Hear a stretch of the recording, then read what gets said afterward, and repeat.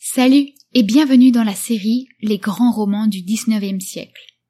Aujourd'hui, j'ai choisi pour toi un extrait du roman Une vieille fille d'André Léo. Comme dans l'épisode précédent, André Léo, contrairement à ce qu'on pourrait penser, n'est pas un homme mais bien une femme. Ce pseudonyme masculin est composé des prénoms de ses deux fils jumeaux. Son vrai nom ? Victoire Léodile Bérat. Dans cet extrait, nous partons nous promener dans les paysages alpins en compagnie d'Albert et Pauline, les deux amants de ce roman, et Mademoiselle Dubois. Ferme les yeux et laisse-toi emporter par la beauté du paysage. Imagine-toi suivre les pas de nos personnages et respirer l'air frais de la montagne.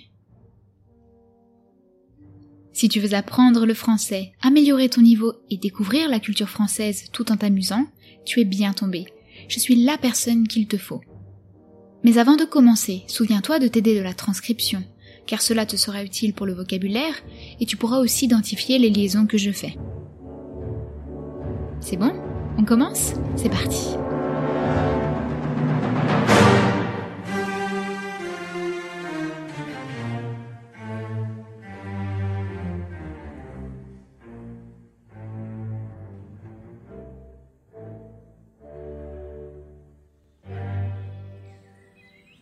Il partait en effet le lendemain vers 2h de l'après-midi et gagnait par Béthusie, le chemin qui traverse le ravin de la Voichère, dans la petite vallée d'Angrogne et grimpe les hauteurs entre Veynes et Chailly.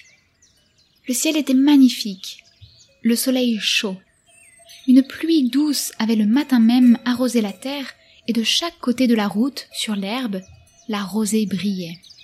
Pauline, charmée de cette promenade improvisée, marchait d'un pas leste en relevant sa robe, car il faisait un peu de boue. Son châle tombait, découvrant ses épaules, et les rubans de sa capote bleue flottaient au vent.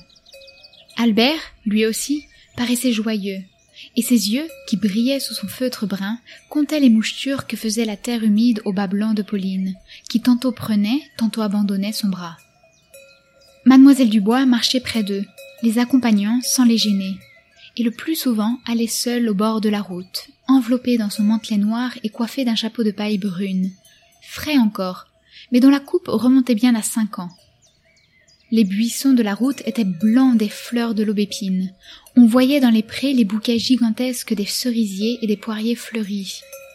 Les pommiers couverts de petites feuilles montraient déjà le rose vif de leurs boutons. De chaque côté du chemin, fermes et villas s'épanouissaient à l'envi sous la robe printanière. Dans les champs, on apercevait çà et là des travailleurs courbés. Le paysan vaudois, avec sa veste brune, passait en disant bonjour. Guidé par le son des clochettes, on entrevoyait sur les flancs du ravin des vaches qui paissaient. Mais ce qui dominait tout dans le paysage, c'était la chaîne des Alpes, qui, blanche encore, se dressait de l'autre côté du lac et s'étendait au nord en cimes de plus en plus élevées. Mademoiselle Dubois nommait à Albert ces géants familiers des rives du Léman.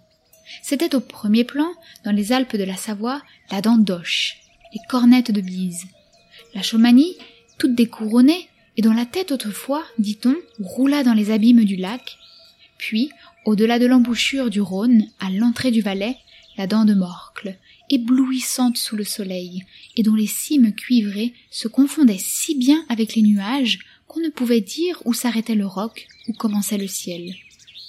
Le Grand Meuvran avec son glacier, les tours jumelles de Mayen et d'Aille, 2 blocs si escarpés que la neige s'y attache rarement et qui, sombres, se dressent au-dessus des neiges inférieures.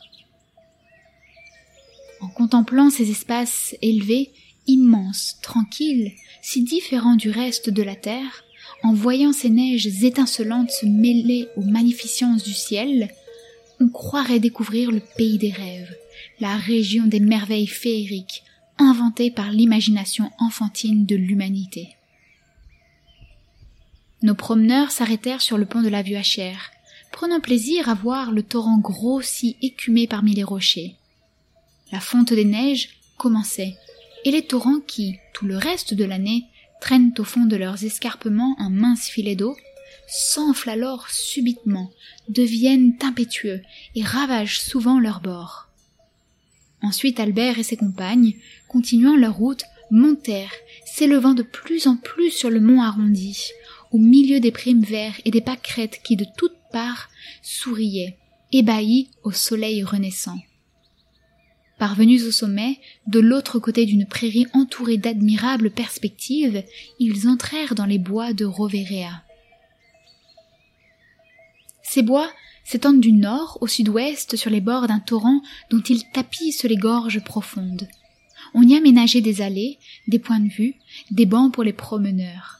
Mais dans la plus grande partie, la terre échappe au pouvoir de l'homme, se dérobe sous les pas et se fait belle, en dehors du modèle humain, à sa manière magnifique et sauvage.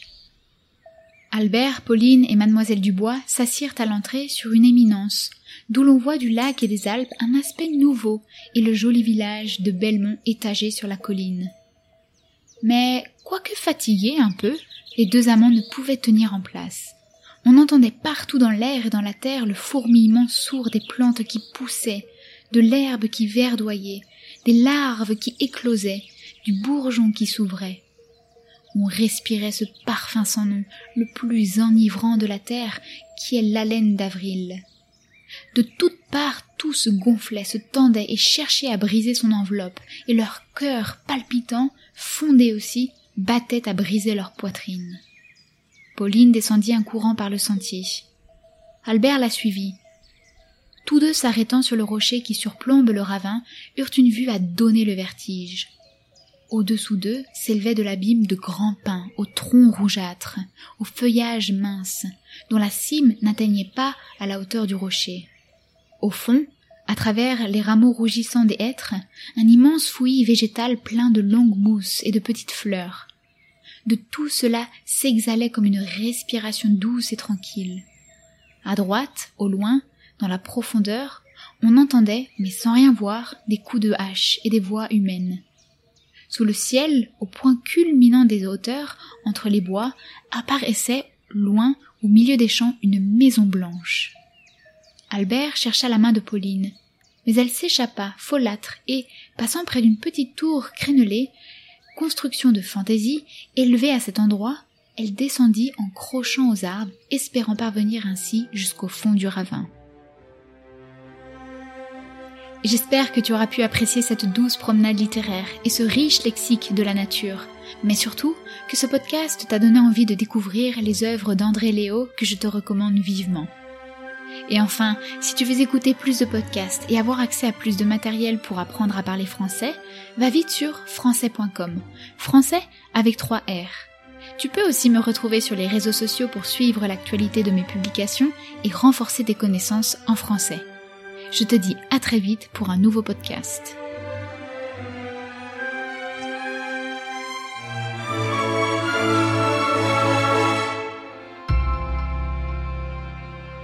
Français avec FK.